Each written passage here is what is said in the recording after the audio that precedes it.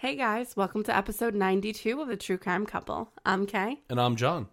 So we just want to start off the show by thanking everyone who has reached out to us on social media or has left us an awesome review. Thank you so much for doing that. It helps more than you know, and we totally appreciate it. Absolutely. I know you're probably all tired of us saying that, but we need to because we really do appreciate it, and it helps the show beyond belief, even just spreading the word. So thank you guys. Yes, thank you. Also, if you're looking for bonus episodes of our show, you can join our Patreon page where we also feature ad-free episodes. And we're starting our True Crime Current Event series this month for $10 and up Patreons. And you can join our Patreon page by visiting patreon.com/truecrimecouple.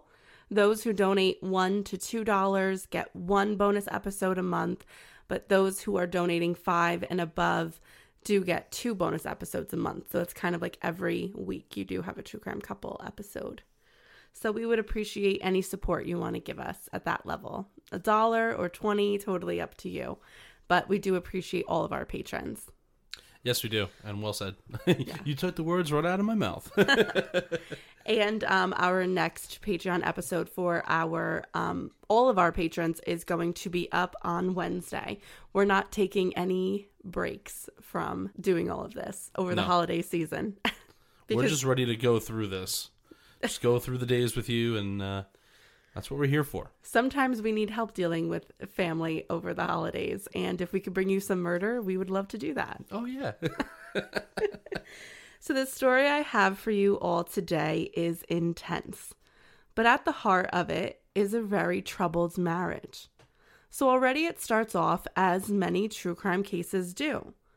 However, this time the outcome is not what anyone could have predicted. And that's it, because I don't want to give anything else away. Wow, that's a first. Yeah. No little synopsis, nothing, huh? No, just that. Whoa, okay, all right.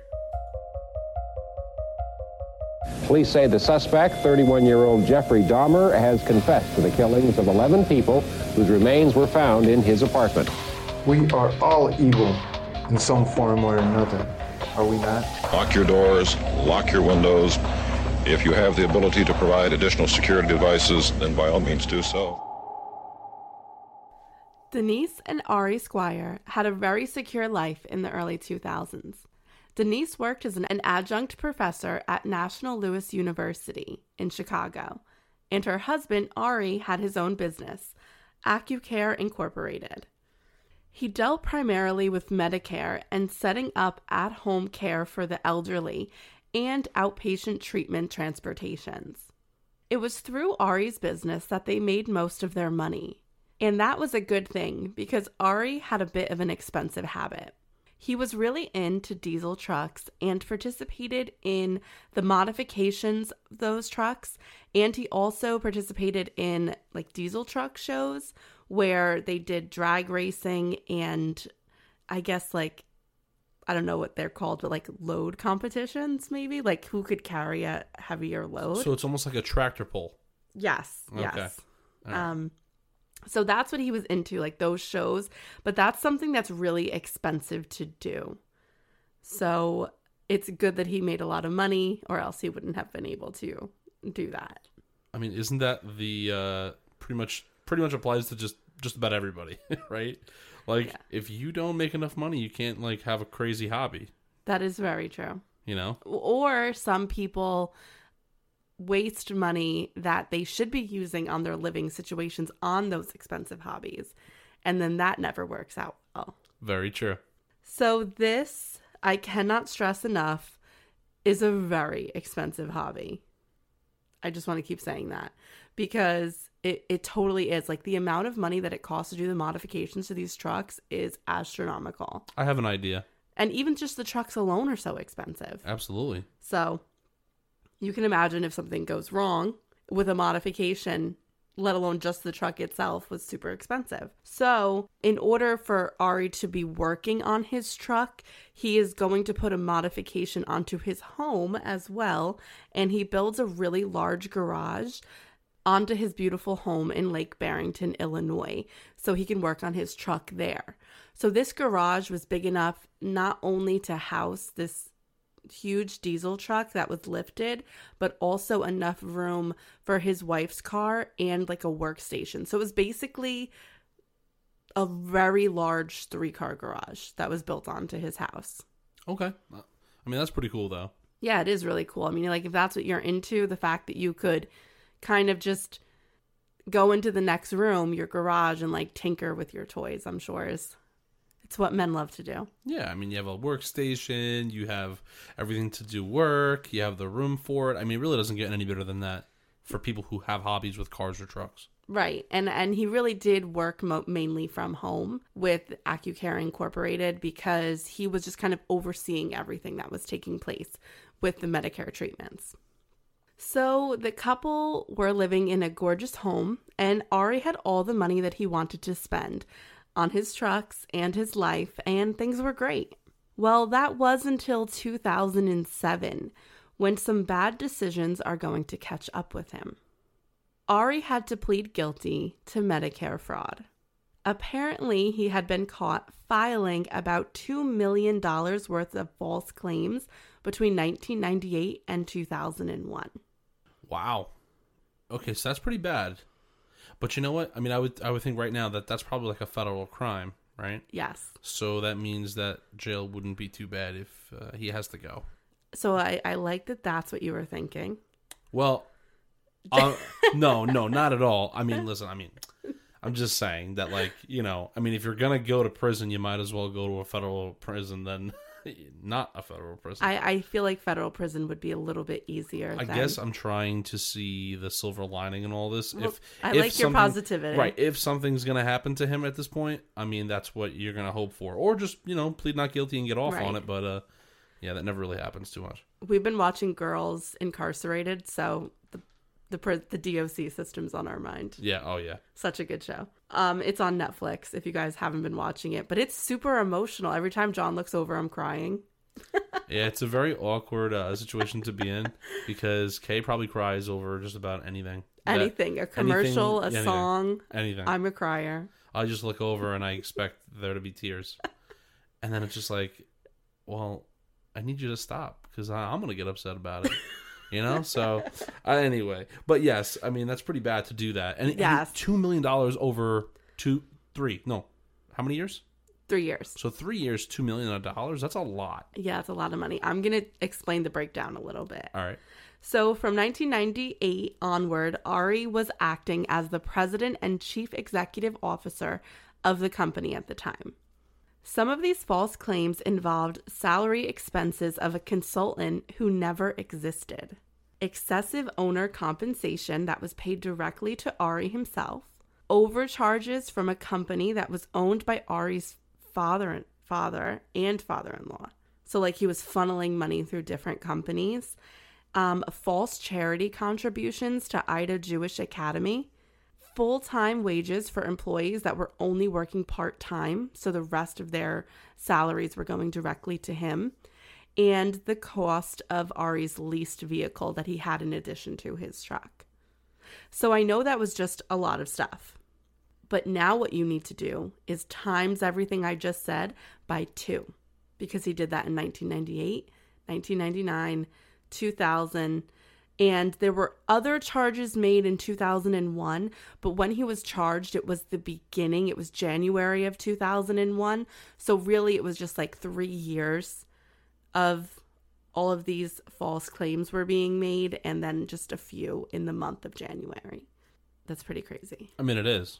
I mean, I don't know how some people do it. You know, I really don't, because I would be really scared to do that. Terrified. I mean, it's a criminal mindset that only criminals have. Of course. I know. I'm trying to kind of put rationality to that.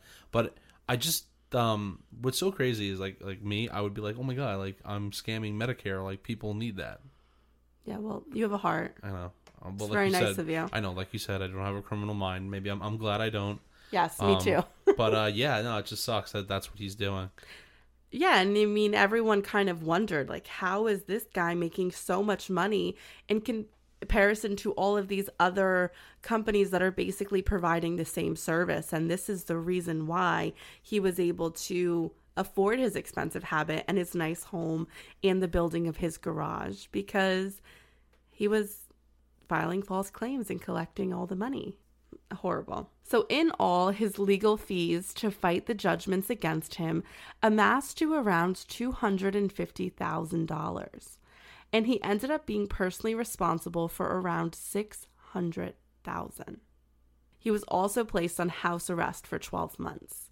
Because he didn't have any, priors, and he was up until that point an upstanding citizen of the community, and he would have to owe so much money, they decided that it was better for him to not go to prison and to be able to basically pay back this money instead. Yeah, I mean, that's true, right? I mean, I'm sure he has assets that can be liquidated to pay back what he has stolen, right? But at the same time, I mean, to pay off $600,000 is, it's going to take him a really long time. I mean, how long is it going to take somebody? You know what I mean? Especially when now they don't have an income. Yeah, he's definitely, I mean, he probably got fired. Well, it was his company. Well, never mind. Then no one's going to trust him then. Right. He has to totally start something from scratch. Sorry, I missed the cue on that one. He fired himself. He fired himself. He's like, listen, that didn't work out for us. So it would be a total understatement for me to say that this placed a little bit of a strain on Denise and Ari's marriage. The couple always seemed a bit different to those who knew them. They weren't very close, and they lived two completely separate lives. And it always worked because Ari kind of had his life with his hobby, and that took up a lot of his time. He was either always working, obviously filing false claims, or he was working on his truck, and in the weekends he would be going to these truck shows. So there was always something that Ari was doing, and Denise was totally okay with that. They were essentially living two separate lives in one home. And now all of a sudden, this couple who had two separate lives had to come together really to find a way to essentially pay off what is basically $1 million, you could say, because on top of the $600,000, there's $250,000. So that's $850,000 that they now have to pay off on the salary of Denise's adjunct professorship, which is not a lot of money. Right. I mean, right. And now it's it falls on her now, too. $60,000, $70,000 a year. Right. So now it falls on her now, too. Right. His bad decisions now has kind of leaked into her life as well. You know what I mean? Like, it becomes both of their responsibilities, which really sucks for her. And I do wonder how much Denise did know about what Ari was doing, because it doesn't seem like that was her profession at all to know about Medicare billing. But you do have to wonder, where is all of this money coming from? It can't just be from Medicare services. So I think she probably turned a blind eye to what was happening with Ari and how he was getting that money. But now it's kind of like, okay, now it's in your face. And now you have to deal with it. So you have this couple who was never really close, and this is going to completely separate them, because by the time Ari's house arrest is going to end, that 12 months later, after the judgment was put against him, they're sleeping in separate bedrooms. I mean, I don't blame her. I No. feel like, I mean, like, if they feel like they have this perfect life, and then there's these skeletons in the closet that she doesn't know about. Let's just say she didn't know about them. Right. Then I mean, this could be a big shock. This is the person you're married to. You know what I mean? Making these awful decisions that are gonna destroy their lives. I would also feel a lot of resentment Yeah. against my spouse to say, okay, now this is my mess that has to be But cleaned that's only up. if she didn't know about it. Right. If she knew about it, because this is the thing. There's like two different types of people out there. There's the first one that would just, if they're getting everything that they want and everything's fine, they might not even question it. Right. But then you have others like you where you would be like, well, I'm paying the bills. Where is all this money coming from, John? And then I would be like, oh, well, I'm not scamming Medicare at all. Mm-hmm. So, like, there's two different people out there. So, and then when shit hits the fan, for lack of a better term, sorry, she wants no part of it. So if she knows about it, but then when it goes bad, she doesn't want to know anything about it. I mean, that just shows her character too. Exactly. And I think that even if she did know about it, she could be mad that he got caught. Possibly. Yeah. So after getting off of house arrest, Ari is going to choose to start another company, a home improvement and construction business, because he also did a lot of like home repair and stuff like that. So he figured, okay, let me get started with this. So it's 2008 around this time. Ari was talented and his business started doing well. However, it was just never enough, even with Denise's salary. Because think about it, they had a lot of bills to pay, but they also had to pay the lawyer back and the settlement back. And on top of all of that, Ari still wanted to maintain his very expensive diesel truck hobby, which of course is going to make matters worse with Denise, because she's thinking, okay, how could you be so selfish where we're in this mess because of the mistakes you made, whether she knew about them or not, but now you want to continue this hobby? Like, you're going to have to make sacrifices here. And he just didn't seem to want to make those sacrifices. Sometimes when you have people who have hobbies this extreme, I feel like it really does become their world. Yeah. And everything else in it becomes secondary. For example, he's working and then also scamming to fuel his addiction / hobby. There's a very big difference between an addiction and a hobby. Yeah, this does seem a little unhealthy. And like, I feel like, a lot of people just think that when they see the word addiction, they think like drugs, alcohol, gambling. There's, your hobby can become your addiction. So because you got to think, right?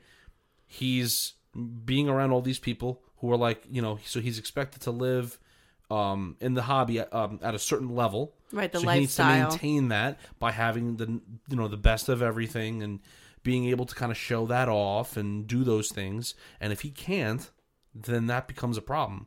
He'll literally just sacrifice probably just about anything just to maintain his quote-unquote hobby. And that's what he did by scamming Medicare. Right, exactly. So you're right. It is kind of a dangerous addiction because he has put his own life, safety, freedom at risk in order just to maintain this. Yeah. Ugh. Well, to make things even more worse, 2008 also brought a financial and housing crisis, if anyone remembers. Because people had lost a lot of money and many houses were in foreclosure, it was very difficult for a home improvement business to make money.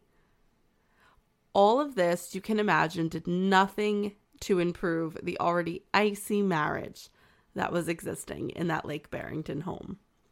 And that brings us to the morning of February 23rd, 2008. Denise Squire placed a call into 911 around 8 a.m.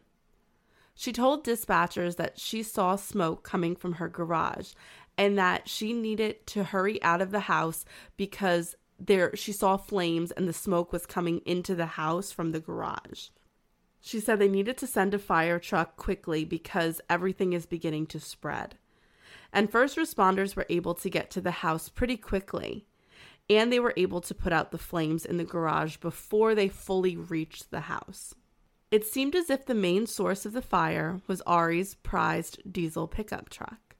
The chief of the fire department and investigators from the Lake Barrington Police Department searched the scene while detectives questioned Denise Squire.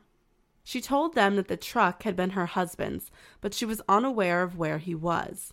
She made it clear very early on that she had a strained and very distant relationship with her husband. Her direct quote was, "We never keep tabs on each other." She said when she had run out and called 911 that the last thing she was thinking of while she saw the flames was that she wondered where Ari was.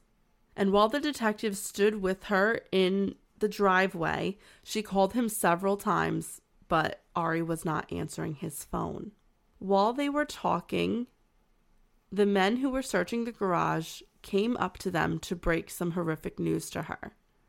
They had found her husband in the garage, and he had passed away. It appeared that his body was under the truck when it went up in flames. The upper half of his body was so charred that he was unrecognizable, and he wouldn't be able to have fingerprint testing done.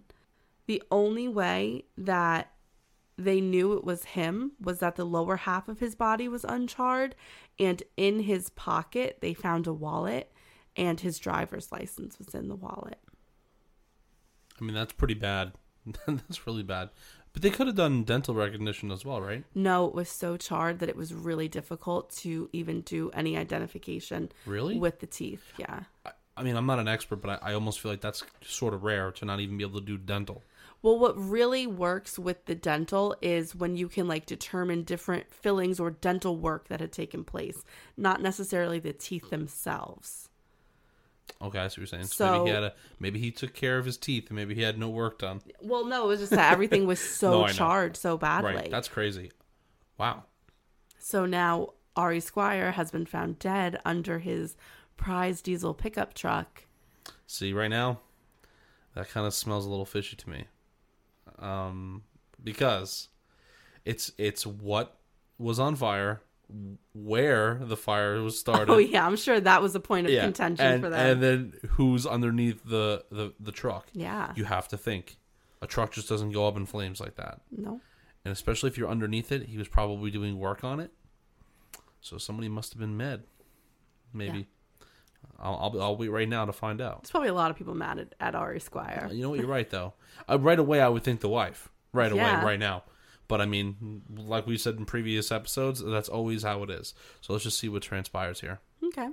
Well, before we go any further, let's take a break to hear from our first sponsor of the show, Best Fiends.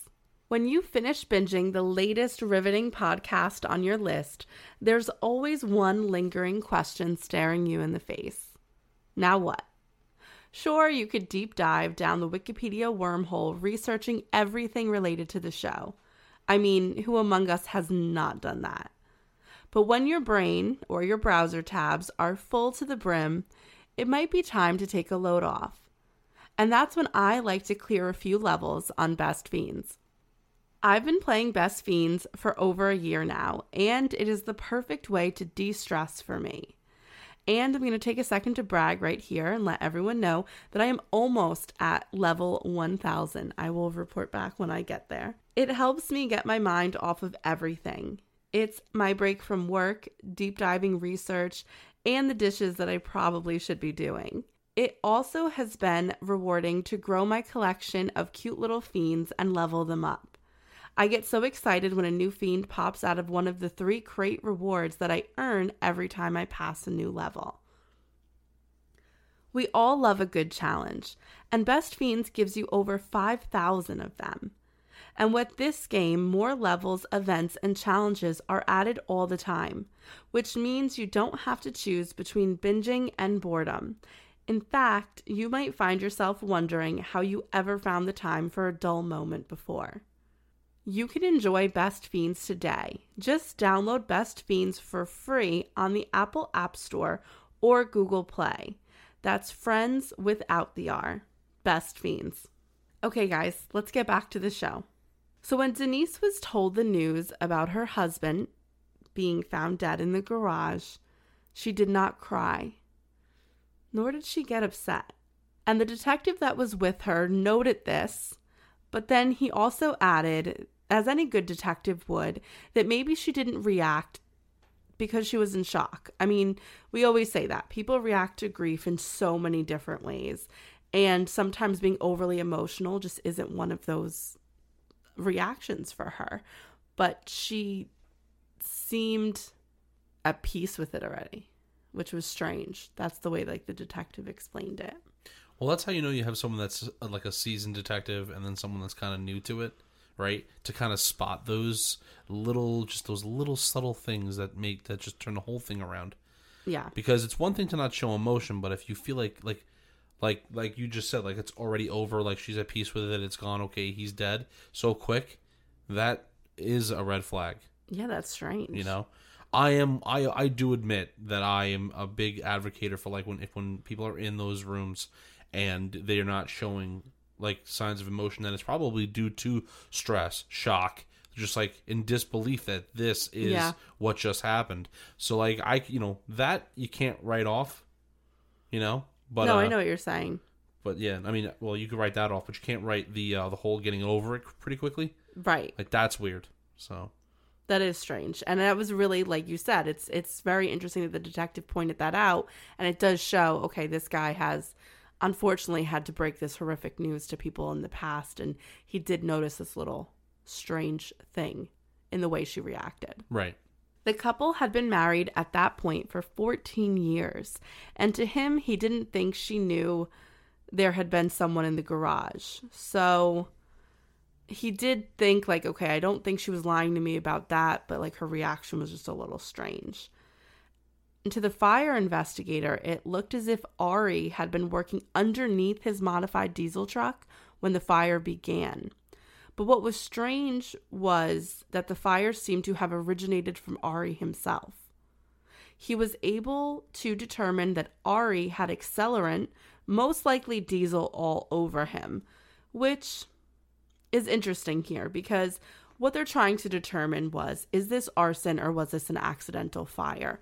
And this is complicated because could someone have put this accelerant on Ari? Yes, but is it also possible that he had diesel on him because he was changing a filter at the time? So this is a hard one to determine whether or not the accelerant was put on him or accidentally was put on him. You know what I'm saying?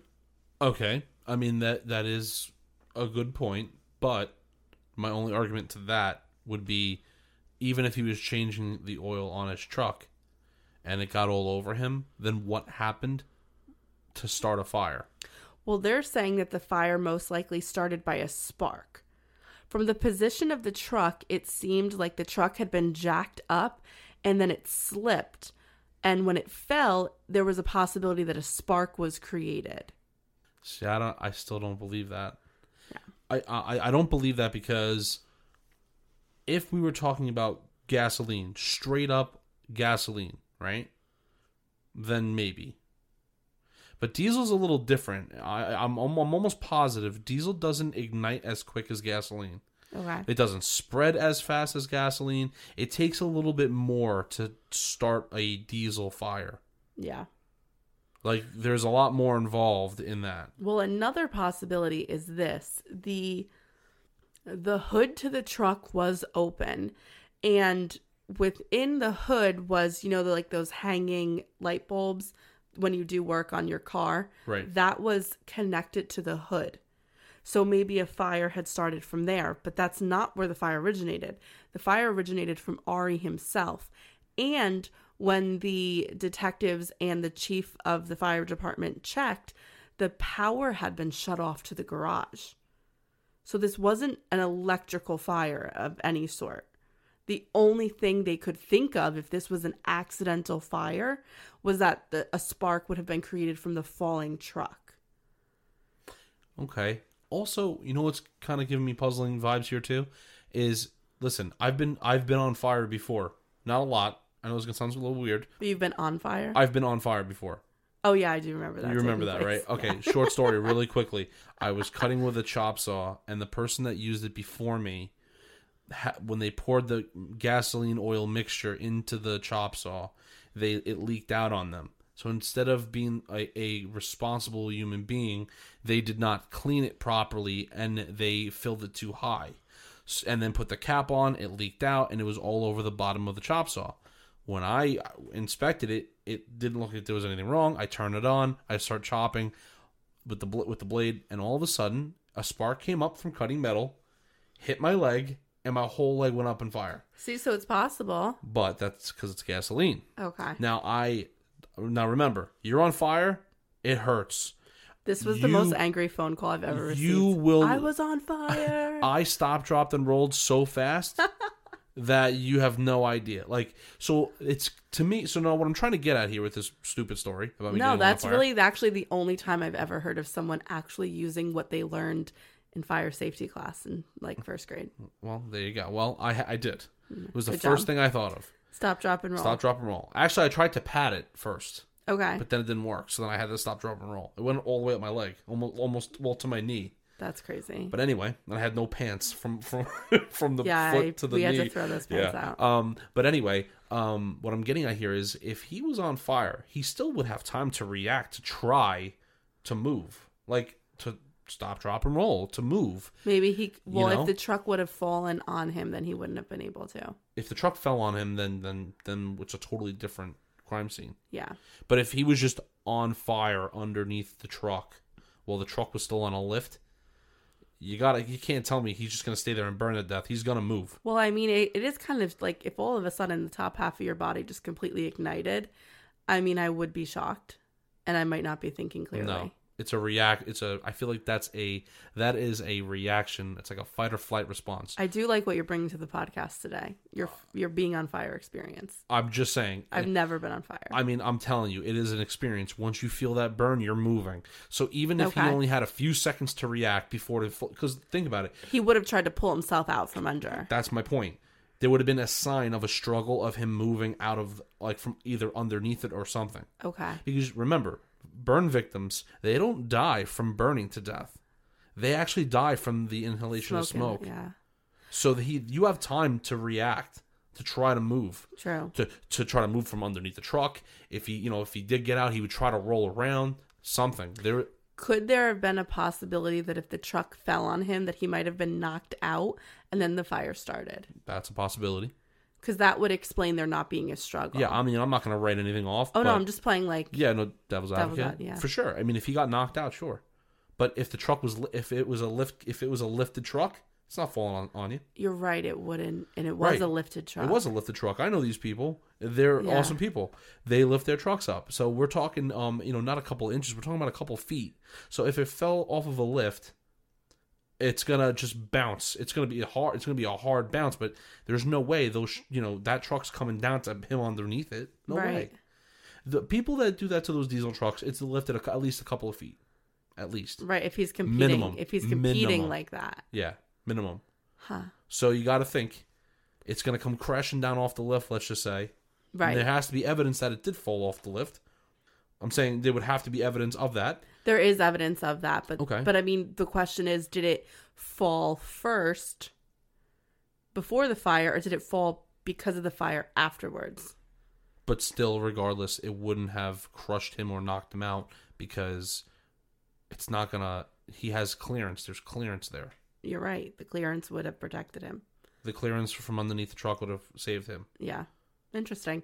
And that's why they were having such a hard time determining, okay, is this an accident? Was this arson? Or is this homicide? There's a lot involved there. Yeah, this is an interesting It also, scene. you know what? Check this out, actually. Just one more thing to add to this. It also depends in what direction he was facing underneath the truck. What I mean by that is, was his legs facing the rear? Yeah. And then his head was under the engine? Correct. Okay. So then maybe what you said could be true. Remember, an engine sits in there. It sits a little lower than everything else. All right. So if he was changing something, it came off the lift. It's the headers could have knocked him out. Like if he was lifted, like say he was reaching up because he was working on the filter and it fell on him then, like if he was elevated a little bit and then the engine hit him, like that is a possibility. Also, that even if the truck's lifted. Right, and the truck is lifted, so it's a possibility he was standing up underneath it instead of laying down. Oh, yes. Because I'm thinking a car, like, right, what is I that know little, what like, thinking. pulley thing that from, like, gym class when you'd play that, like, game? No, like, that's what I'm thinking. You got to try to think. All four wheels are lifted by a lift up in the air. So he's probably got about a 6-7 foot clearance, probably, because it's a tall garage. So he might be, like, leaning. Like, he's probably standing up. Yeah. Or, like, crouching. Or crouching. Most likely standing up, though. Interesting. So when you start adding these little things, the crime scene becomes a little bit more complicated. Because we don't know what his position was before the fall. Yeah. Sorry to go off on that crazy tangent. No, guys. it was good. Yeah. We have to. That's what we're doing here. That is what we're doing. It's a true crime podcast. I'm trying to add something to the conversation. You're so good. Okay. John doesn't like bad reviews. He gets very upset about them. I'm the only one that takes it to heart, but no, I do okay. too. I do too. I cry about it, like everything else. Denise had a memorial dinner for Ari, and this is 2 days after his death, accidental or on purpose. Hundreds were in attendance, and she was very much in mourning that day, as were all of Ari's family and friends. The police were also in attendance, as was the local sheriff's department, as they had taken over the investigation because, of course, they just had more resources than the local police department. They pulled Denise aside to ask her some questions. The accident seemed strange to them. All of Ari's friends told investigators that he was known for using safety when working on his truck. It appeared that he had taken off the truck's front tires in what looked like a routine fuel filter change. So that actually kind of takes away what we were talking about. Right. It doesn't matter if the truck's lifted if the tires were off, because if that's going to fall on him, that's going to just be a complete fall. Right. The whole body of the truck. But once again, if this guy's super safe, you don't think he's going to double check when the truck's up on a lift? Well, and that's what his friends were saying, that the way the truck was situated in the garage, he hadn't used jack stands to stabilize the truck if the 3-ton jack were to have slipped. And they said that Ari was like a complete safety freak and that he would have never not used the jack stands to stabilize the truck. Because you have to think about it. If your truck's going to fall, I mean, it's going to be super friggin' expensive. Even if, like, putting away whether or not you get hurt aside, he's not going to want to lose that money. You want to protect your assets here. So Ari's friends said that this was a careless mistake that the man just would not have made. Also, it could not be proven whether or not an electrical fire could have been started by the hanging light bulb because the power was cut off. So in no way was this electrical. And the police just wanted to ask Denise about this. What's her reaction to he didn't follow safety protocol and the power was shut off to the garage? Like, is that even normal? So they had a lot of questions for her. And she explained her story again. Denise said that she had been out with friends at the Olive Garden until 11 p.m. Wild night at the Olive Garden. Listen, she's getting that, Endless unlimited, breads. endless breadsticks, man. Come on. That's the only good thing about Olive Garden that I like. And soup. The soup's good. Soup's good. I always get sick when I eat at an Olive Garden. So do I. Like food poisoning sick. It's so heavy. It's happened to me like 3 times at Olive Garden. That's not just a coincidence. That's why we haven't been back. That's why we won't go back. I decided once I stepped into John's life, it's enough food poisoning. Yeah. Stop going. 3 times. That and Arby's always makes me, I can't even think about Arby's. Yeah, we shouldn't be hurting brands here, but No, yeah, I apologize. it's just, If you want to sponsor us, we love you. I just can't eat your food, but nothing against you guys. So she was there till 11 p.m. and she had no clue what her husband did in the morning because, like we said before, the two of them didn't even share a bedroom.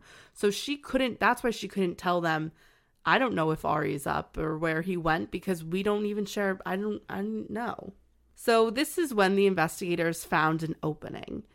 We noticed, he said, as we were searching the house when Ari's body was found, that we couldn't find a picture of the two of you together anywhere in the house. And then they asked her if there were problems in the marriage. Denise denied that there had been any problems, and she asked if she could return to the memorial, which they allowed her to do. They did want to continue being respectful to her. But the investigators knew something was off, because before they got to the memorial, they had just returned from the funeral parlor that was to hold Ari's service the following day. And it was there that they were informed that Denise was very adamant about cremating Ari's body as quickly as possible. And this made them think back to the day that Ari's body was found, when within the first few hours of the investigation, Denise kept asking police if they needed her any longer or if there were any forms that she needed to fill out for them in regards to her husband's death, and whether or not she could have a copy of them. The investigators, of course, found this all to be a little more than just a coincidence. And since Denise was clear that she had no idea what her husband was supposed to be up to that day, they went to talk to people who might know, Ari's business associates. So at this point, Denise is acting really suspicious. Like in the public, it seems like she's playing the mournful widow. But in the background, they're noticing very strange behavior from her. So once again, those are red flags. Yes, red flags. So Ari's business associates are going to tell the investigators that he actually had a meeting set up with employees from the Home Depot that he always bought his materials from for the jobs that they did, that the construction company worked. Right. He said that Ari would oftentimes hire knowledgeable workers to help them with side projects. And the reason they would do that was because it would sometimes be cheaper to hire these people. During the financial crisis of 2008, like we said, people aren't really working. So many people who had specialized fields like carpenters or electricians, maybe painters, they were trying to look for work at places like Home Depot, Lowe's, maybe a hardware store, just because they needed something to do to maintain some income during this crisis. So that's what Ari would do. He would look for workers at Home Depot that had a deep knowledge in whatever project he was doing and then hire them for the job at like $15 an hour, which was really good because that was double what they were making at Home Depot. Right. So they knew that he had 2 interviews lined up that day. One was with Justin Newman and the other was with Sandy Lively. Also, I think it's pretty smart that he does that because think about it. These people, some of them, if they have a very specific trade, most likely they have a license. I mean, you can't do electrical work, be an electrician without a license to do that. So like it's actually great. This guy's doing it at like $15. Give them $15 an hour who have licenses who can charge way more than that if they were doing that on their own. So he's making out good. That's another way for him to save money as well. It is another way for him to save money, and that's when he gets the projects. I mean, they're few and far between at this point because if people are losing their homes, it's rare that someone's going to want to do a home improvement project or build a house or anything like that. Exactly. Yeah. So when the investigators first wanted to look into the 2 men, they put their names in the system. Their names were not in the police databases whatsoever, so they looked them up. And Sandy Lively, of course, was registered as an employee at Home Depot. But when they put in Justin Newman's name, something did pop up. He was missing. He was reported missing by his mother. No, that's strange. Yeah. So he's missing. You have his boss dead. Well, his potential boss. Potential boss. Think about it. He interviewed 2 guys. Could it have been Denise? Or could he have given Sandy Lively the job and then told Justin Newman, I don't have work for you, and then in a fit of rage, was there a murder? It's possible. But did he know where he lived? Well, they were supposed to meet at the garage. That's where he was holding the meetings with these 2 guys. I thought he was going to Home Depot. I'm sorry. No. Okay, so maybe. Yeah. Interesting, right? The plot thickens. It does. Well, the first thing the investigators did was they put a halt on the cremation of Ari's remains. They felt like there could be answers there. But at the time, it seemed that Ari's sister had stepped in with Denise and was telling her to stop talking to the police. So they focused on the 2 most puzzling questions. What really happened to Ari, and where was Justin Newman? The best place to go to for these answers was the location that the 2 men had in common, Home Depot. And when they got to Home Depot, who was the person they wanted to talk to first? The guy who had the other interview with Ari that day, Sandy Lively. And I'm sure he's not missing. Nope, Sandy Lively is right there working in Home Depot when they go to visit. Sandy Lively said that for a really long time, he had been helping out Ari Squire and, just giving him advice with things. And Ari really kind of was like actively seeking Sandy Lively to work with him. Sandy Lively said he didn't know Justin Newman too much, but from what he'd been told at work, that he was a wonderful young kid. He was an eager 20-year-old who was kind of always up for making extra money on the side. And he was really talented. He even had his set of his own tools, and he was a fierce competitor. Because at the time, a lot of people that were working at Home Depot were kind of looking to get involved in side jobs with customers. And Newman was always willing to go the extra mile, whether that meant working really late into the night or showing up at the crack of dawn. He was always there to kind of make that money for himself. He was a hustler when it came to that. And he was really skilled. So he had the skills to back up. Yeah, especially during his ambition. Yeah, especially during a bad economy too, right? I mean, you kind of have to hustle. Right. And at the time, the investigators questioned Sandy Lively. Newman at that point had been reported missing for just over 3 days. It had a little bit of a weird caveat here. Like, after 2.5 days of being missing, Justin Newman's mother is going to say that she received a text message from her son's phone number that he had found a job in Missouri and that he was going to go work there. But his mother said this was very strange, that if he had a job in Missouri, he would have told her about it, and he wouldn't have texted her so short. The two had a very close relationship, so he would have sent a lot more detail in his message to his mother than a sentence. Yeah. And according to Sandy Lively, I mean, this is hearsay, but the employees at Home Depot that were close to Justin Newman said that they had never heard that he had a job lined up in Missouri at all. So the disappearance is quite strange. And that is odd, because now your brain's going, okay, someone has his phone to send out a text message like that. Oh yeah, it's very strange. So Lively himself was a carpenter by trade, but worked at Home Depot on the side.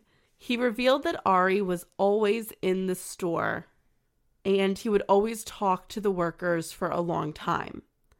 But within the past 6 months, he seemed like whenever Ari would go into the Home Depot, which was at least 4 times a week, that's pretty excessive, he would always be looking for Lively. And when Lively wasn't talking to Ari directly, he would always catch the man staring at him while he was working. It's kind of like a stalker situation. Yeah, between Ari and Sandy Lively. He said that he never thought anything of it, that maybe Ari was trying to get his attention so he could start talking to him. But that's a very weird dynamic now between Ari and Sandy Lively. Yeah, it is. Yeah, that is. I mean, it doesn't really... I feel like you don't find that either, right? Like that kind of situation at work. And like, I don't know. Well, I feel like when you work in customer service, I'm sure that you're dealing with a lot of probably strange customers, especially someone who comes in 4 times a week. I mean, that's someone you're dealing with all of the time. So I'm sure everyone who works in the customer service field knows they have strange regulars that come in, and maybe they're people who are lonely or maybe want some extra attention, but he seems to be paying a lot of attention to Sandy Lively. And it seems like Lively's trying to brush it off, but it does seem like a very weird dynamic here. Yeah, I mean, yeah. I just don't know why. Well, that's weird. We will find out. All right. Okay, let's take a break to hear from our next sponsor of the show, Green Chef. Green Chef is a USDA certified organic company that makes eating well easy and affordable with plans to fit every kind of lifestyle. So how does it work? Green Chef lets you choose from a wide array of easy to follow recipes, perfect for keto, paleo, and plant-based diets, or even if you just want to eat healthier. Recipes are quick and easy with step-by-step instructions, chef tips, and photos to guide you along. Everything is hand-picked, featuring organic veggies and high-quality proteins, delivered to your door, contact-free. Ingredients come pre-measured, perfectly portioned, and mostly prepared. It makes staying healthier and on track easier than ever with satisfying home-cooked meals. And with Green Chef's wide variety of high-quality, clean ingredients, you can feel great about what you're eating and how it got to your table. And that's because Green Chef is the most sustainable meal kit, offsetting 100% of its direct carbon emissions and plastic packaging in every single box. John and I love receiving the meals on our doorstep each week. It allows us, with our busy schedule, to skip the grocery shopping, and best of all, it helps us save money. There is a diverse array of meal plans and options, so we're always happy with the meals we get. We've been focusing on a plant-based diet because it has been proven to lower the risk of high blood pressure, diabetes, and heart disease. And Green Chef makes that a possibility for us in the most delicious way possible. Plus, making the meals together is always like a fun mini date night for us both. Green Chef is also owned by HelloFresh, so we really enjoy switching back and forth between the brands. It gives us an even wider variety of amazing meals with fresh ingredients and superb convenience.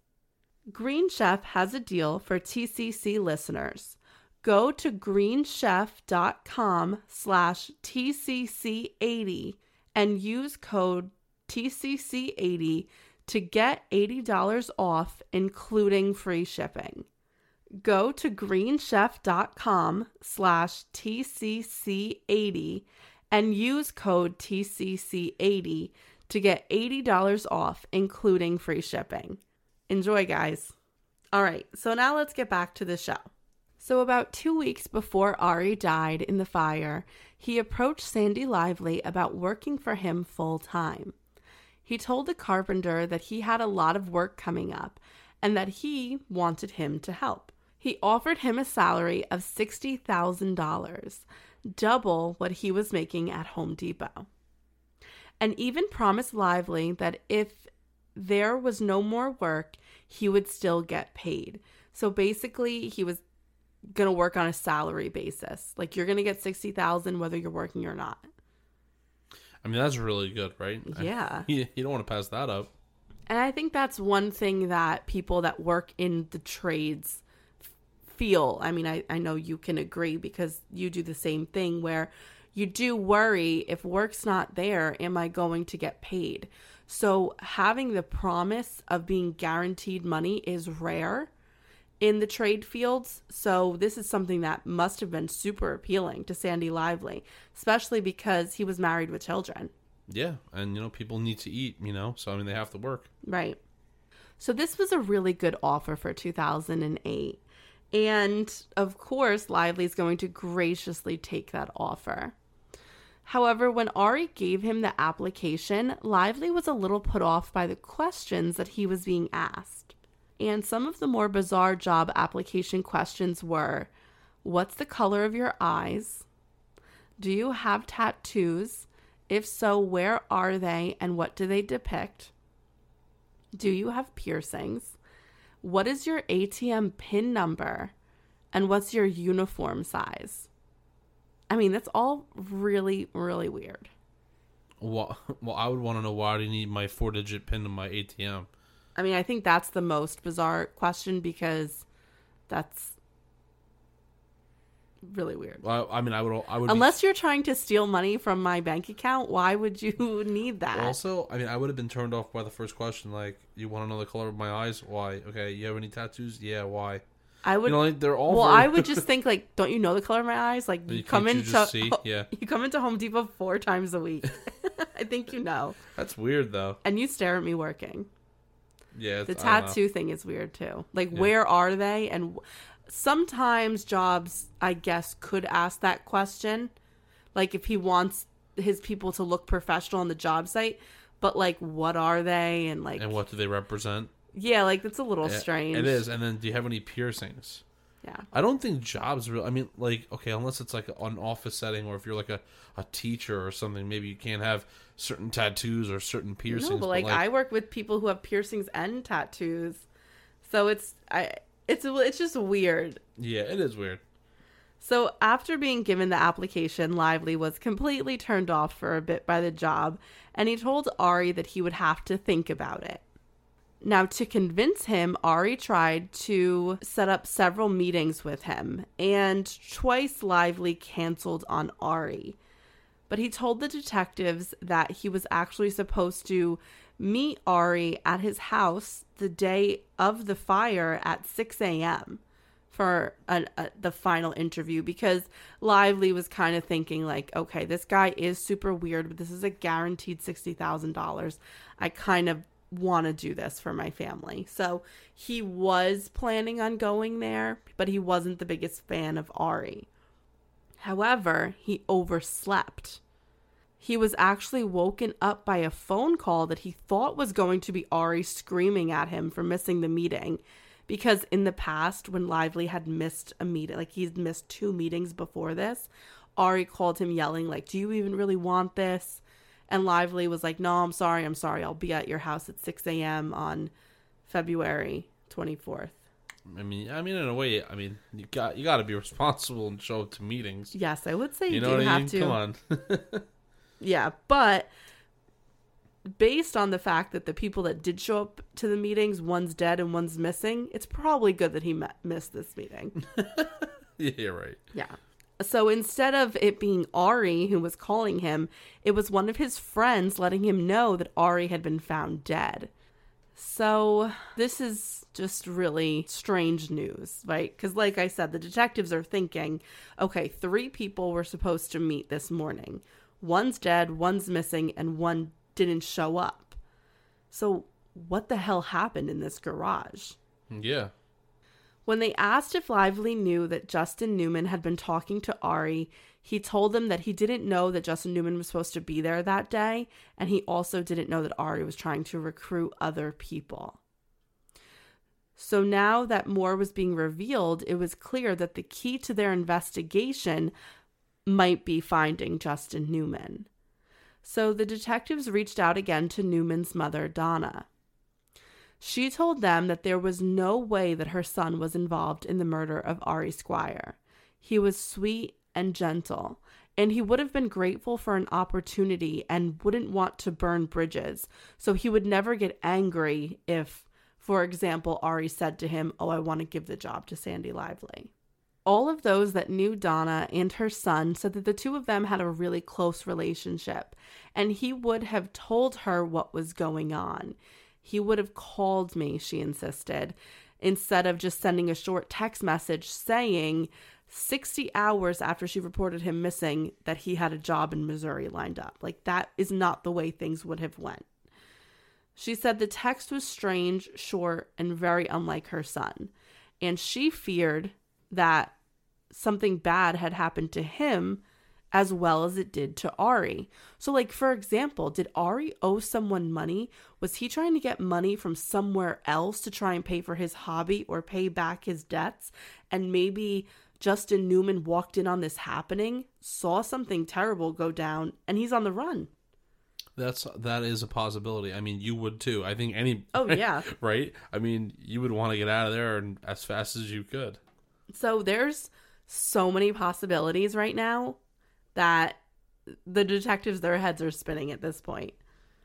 And this is where the case is going to make a complete left turn. The coroner got in touch with the detectives and stated that there were some concerning findings that he needed to discuss with them. Are you ready for this? I'm ready. First, he told them that he was concerned about the identification because the entire top half of the body was intensely charred, including the fingertips. Usually, in this case, they identify the victim using dental records. However, there were issues with Ari's dental office and the misplacement or loss of patient information. But what troubled him was that when he looked at the teeth that had been extracted in the parts of the body that were not badly burned, he was surprised. The victim, who was 39 years old, almost about to be 40, seemed to have teeth, lower body, and organs, as well as bones, that seemed to belong to someone who was a lot younger. A separate forensic dentist confirmed that as well. So, like, everything in the person's body seemed younger than 39. Is it a possibility that Ari just kept himself well? Could be, but teeth is kind of hard not to age. I don't know. Though. I mean, yeah, you can secure your body, but like your bones aren't gonna lie. Your teeth aren't gonna lie. You can't. That's just nature's process of just age. You can't reverse that. Right. You can just be as healthy as you can for the age that you are. Take as many calcium chews as you want. Exactly. As many vitamin C chews,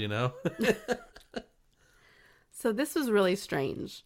But before they could look further into this, a new revelation in the case came from a call that was placed in Eureka, Missouri.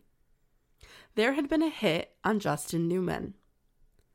An officer had been on patrol when they noticed a vehicle with plates from Illinois parked in a hotel. The plates were askew, so he chose to run them through the system. It seemed that they were linked to an endangered missing persons case, as the car was registered to Justin Newman's brother and was the car that he had last been driving. The officer checked with the office and confirmed with the manager that the owner of the vehicle was staying in room 133 and had given the name Justin Newman. The Eureka Police Department asked the Lake County Sheriff's Department what they wanted them to do. The message was clear. Bring Justin Newman in. They had a lot of questions. It was then that another call was placed to the detectives. It was one of Ari Squire's business partners.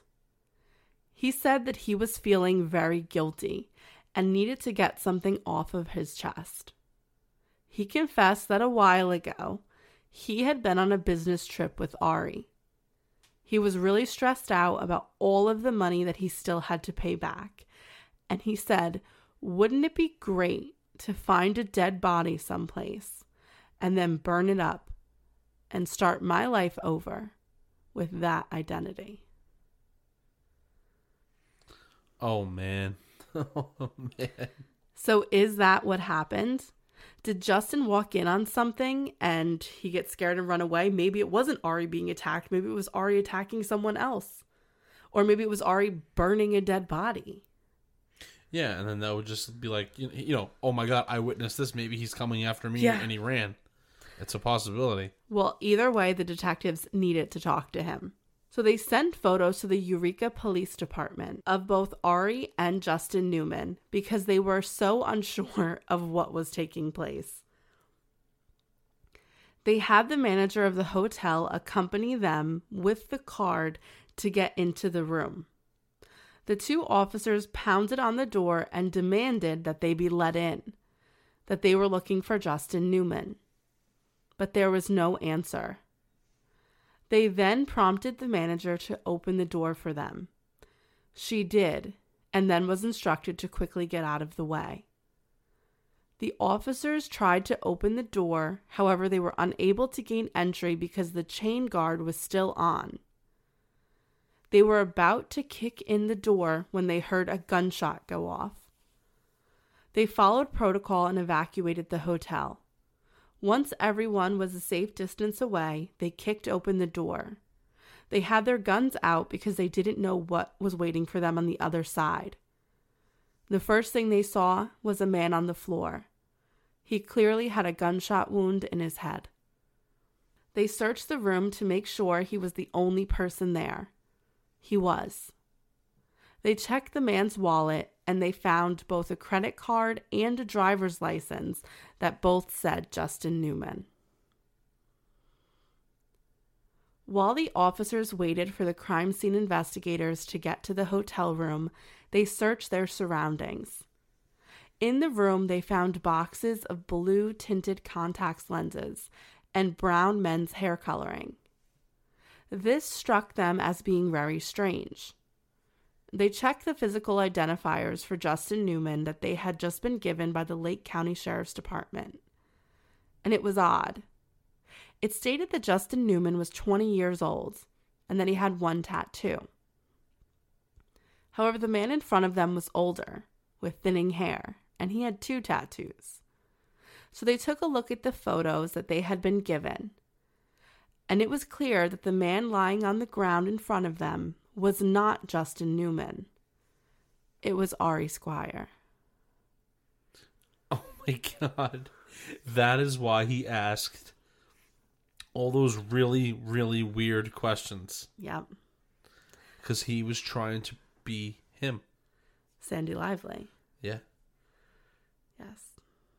But Sandy Lively didn't show up that day. Oh my God. Oh my God. That's weird. But that would be motive. That would be motive for him to do these things. Yeah. Because he owes so much money. He doesn't want to, deal with this anymore. No. He wants to start over. I mean, for someone like this, what better way to do that? Yeah. Oh my God, that's weird. That's actually super creepy. Yeah, it's so bizarre. So I think so he must have killed him. All right, I'll continue with the case. Yeah, please do. This is crazy. Okay. So this led to much confusion. DNA samples were requested from Justin Newman's family so they could determine whether or not the body that was found in the Squire's garage was in fact his. And 9 days after the first time they told Denise Squire that she was a widow, the detectives had to head back to her house and tell her all over again that she was. But this time, it was without the sympathies they first had. They informed her that her husband had not been killed that morning in their garage, but that he had just committed suicide in Eureka. They did not know exactly what was happening, but they were going to be seizing all of their computers and paperwork in their house to try and figure out just what was going on. This, wow. This is good. I really thought it was just the wife, Yeah. And then at one point I thought maybe, it's one of the guys that they're hiring. Right. That did it. But just to find out that that's not even his body. That's not even his body. He's not even there. Okay. Okay, let's take a break to hear from our final sponsor of the show, Simply Safe. Everyone wants to keep their home and family safe, whether it's from a break-in, a fire, flooding, or medical emergency. Simply Safe Home Security delivers award-winning 24/7 protection. With Simply Safe, you don't just get an arsenal of cameras, sensors, you get the best professional monitors in the business. They've got your back day and night, ready to send police, fire, or EMTs when you need them most straight to your door. Since we have installed Simply Safe in our new home, we've slept and left for work so much easier than we did before we had it. We have the confidence that we and our property are protected by the high-quality equipment Simply Safe has to offer. And to top it all off, setup was incredibly easy. We were able to do it ourselves with no problem. It's so easy that you can set it up yourself in about 30 minutes. Then Simply Safe's professionals take it all over after that, monitoring your home 24/7, and they're ready to send help at the moment there's an alarm. Plus, with Simply Safe, there's no long-term contract, no hidden fees or installation costs. Right now, our listeners get a free home security camera when you purchase a Simply Safe system at simplysafe.com/couple. You can get a 60-day risk-free trial, so there's really nothing to lose. Visit simplysafe.com/couple for your free security camera today. Again, that's simplysafe.com/couple. Okay, let's get back to the show. So, when this is all told to Denise that they're going to be taking her computer and all of her paperwork away, that she breaks down and tells investigators that she knew Ari had been alive. Okay.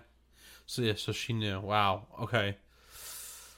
That's why she wasn't so shocked. You're right. You know what? So there was a tad bit of truth in this. Well, actually, hold on. I take that back. She had been communicating with Ari via email since the day after the fire.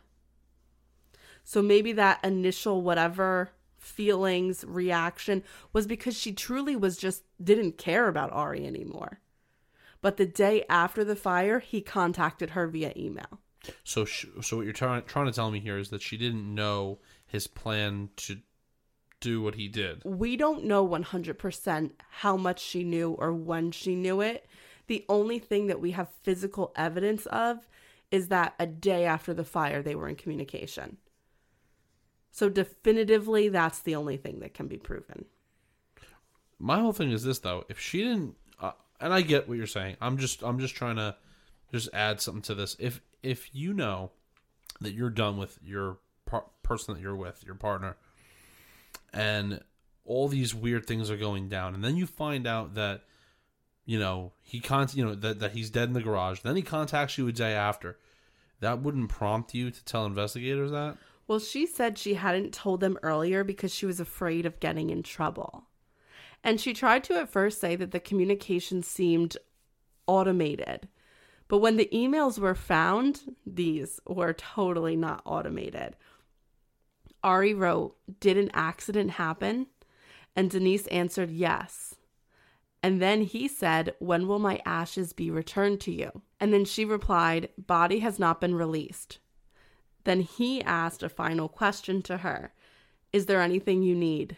And she wrote, "A new life." So I think this was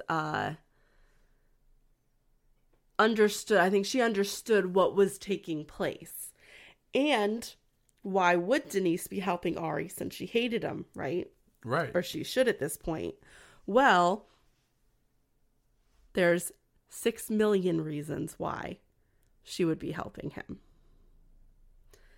The Squires had a few insurance policies. And the way it worked is that they had $4 million coming to them personally. $1 million would go to another business partner, and another $1 million would go to Ari's sister, the sister who told Denise to stop talking to police.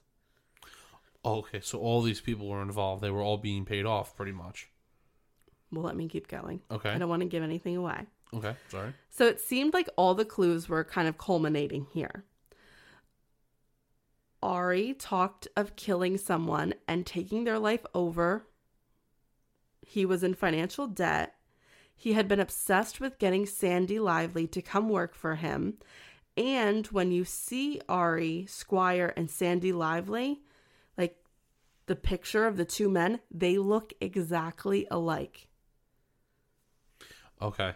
And Ari, over time, started making himself look a little bit more like Sandy Lively, cutting his beard the same way. Oh my God, that is so creepy to me. I just can't get over that. I mean, That's plot. why he would always be watching him at Home Depot. That's so strange. However, Sandy missed the morning appointment in the garage, but Justin Newman, always eager to work, had not. So sad. And that's why he was using blue contacts and was dyeing his hair to make himself look like Justin Newman. It also explains why, when they had asked Ari's sister and Denise about how many tattoos Ari had, they got flustered and both women didn't know what to say. Because they didn't know how many tattoos Justin Newman had. They knew how many tattoos Sandy Lively had. Wow. I mean, there's so many people involved in this on his side. Yeah. Oh my God. Well, unfortunately, when Justin Newman showed up for his side job at Ari's house, he had been subdued with chloroform. Ari exchanged clothes with the boy and set the scene for the fire. Justin's family was devastated when they heard the news. He had been a wonderful, well-rounded, and kind boy who would have been an extraordinary man if given the chance. However, his life had been cut short by a man who had destroyed his own life and was looking for a way to escape it. That's just really sad. And the fact that Denise was working so hard to get that body cremated, thank God the police put a stop to that, because then Justin Newman's body would have been cremated and his family would have never had the choice as to what, to fulfill his wishes, whatever they would have been, and they wouldn't have been able to even have a funeral or a wake for him. I mean, that's really tragic. So disgusting. It is. It is.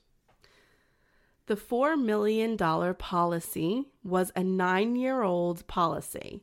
And the reason Ari was in such a rush to complete his scheme was because the policy's premium had just recently jumped from being $2,500 a year to $12,000 a year. So it seemed like Ari, when he first originally told his business partner about this thing, that was a year prior to the murder and suicide. And I think that he had been planning it since then. But from what he was doing to Sandy Lively and the way he was kind of like mimicking him and trying to find out things about his life, I don't think this is something that Ari wanted to necessarily do so quickly. But because the policy's premium went up so high, he had to do it because he and Denise didn't have $12,000 a year to pay this policy. So in order to get the $4 million, they had to rush. And that's why I think he rushed and just said, okay, I'm just going to use Justin Newman's body. That's sick. That is so sick. I'm sorry. So that's that was the catalyst to make this happen For all so that to quickly. happen. Yeah. So Denise's true role in her husband's crime is unknown. The Lake County Sheriff's Department did not pursue any charges against her. She had taken and passed several lie detector tests regarding her involvement. But Denise did get the $4 million life insurance policy. No, she didn't. Yes, she did. I know what you're thinking. He committed suicide. So how could she collect on a life insurance policy? Well, most policies, including this one, have a suicide clause, but the suicide clause only lasts for the first 2 years of the policy. Ari Squire had killed himself 9 years after filing, so the money was granted to Denise. However, the additional $2 million in other policies was denied. She also put in a claim with her insurance policy for the garage, and that was granted. So she was given $14,000 to replace the garage. Although there is nothing linking Denise to the crime, Justin Newman's family, especially his mother, have been very, very vocal about her role. They believe because she never fully answered questions during the grand jury hearing, which she wasn't indicted on, and the fact that she's never spoken about the crimes, that she must know something or was involved. At the very least, she didn't tell detectives about her husband emailing her, and she was trying to rush the cremation. Well, that's what I'm saying. I mean, that's enough right there, I feel, to have some sort of involvement. I mean, you would think that would, that would make them maybe go charge her with something. I don't know. Maybe I'm wrong. Well, they couldn't. She didn't get indicted by a grand jury. That's crazy. But Justin Newman's family sued Denise Squire for the wrongful death of their son for $4 million. And they won. And they won. And they won. That's good. Yes. So that went to the Newman family. To tie up loose ends, the business partner was found to have no connection or knowledge of what Ari planned to do, besides Ari revealing that, oh, wouldn't that be cool if I did that plan? But he did call police and tell them. Okay. So, and Ari did not contact the business partner. So I think what was happening that his sister was involved, and the plan was for her to funnel money to her brother. Right, and he's known for doing that. Yeah. With his companies that were opened up in other people's names in his family. Right. So this is nothing new. No. But of course, even though it was found, or it couldn't be found that Denise or his sister was involved in the crime, that might be the case, but the court of public opinion is totally against them and believes they clearly had some involvement. They had to have. And, as for Sandy Lively, he's just happy to be alive for his wife and children, but he does suffer from survivor's guilt. Yeah. I mean, how could you not, right? Yeah. That sucks. And he feels terrible that Justin Newman's life had been taken. Yeah. So, and it's really sad. That it is. Because this man screwed up his life royally. He destroyed an entire family and took someone's life. Yeah. What an animal. He is. Yeah. And this is really just, this whole thing is fueled really by his just, I want to say, addiction to like the things that he likes and the his addiction to himself. Right. His selfishness. It's all the wants in the world. There's no, there, you know what I mean? Like, it's all the things he wants. He has everything he needs, but because of his greed, because of his just self-consuming personality, right? He's taking everybody down with him. Yeah. It's terrible. It's so sad. Well, before we say goodbye to you guys, what we want to do is we want to thank our Patreon supporters, all of our patrons. We appreciate you so much. And we just wanted to give everyone a shout out and say thank you to our most recent patrons. So first up is Anna C. Brooks, who donated and then upped her pledge to $5. Jennifer Hayner, Brittany Smith, Erie Ava, Henry Perry, Billy Shea, Haley Allen, Joy Lewis, Katie Graham, Eva Beatty Olson, Joan Levance, Daniel Hurtado, Megan Flynn, Raquel Royapole, Blakely Brugman upped their pledge to $5, so thank you so much, Blakely. Shay, Monique, Ben Strider, Natasha, Kristen, Rue Rodriguez, Kaylin DeSantos, Katie, Shelley Wright, Rebecca Mitchell, Brandy Garza, Amanda Kennedy upped her pledge, thanks Amanda, Poppy Gale, Lauren Pfeiffer. Thank you guys so much for becoming new patrons, and we hope you're enjoying all of those episodes that you get to binge on. And if you want to join Patreon, you could do that at patreon.com/truecrimecouple. All right, guys. Enjoy the holidays. Bye. Bye.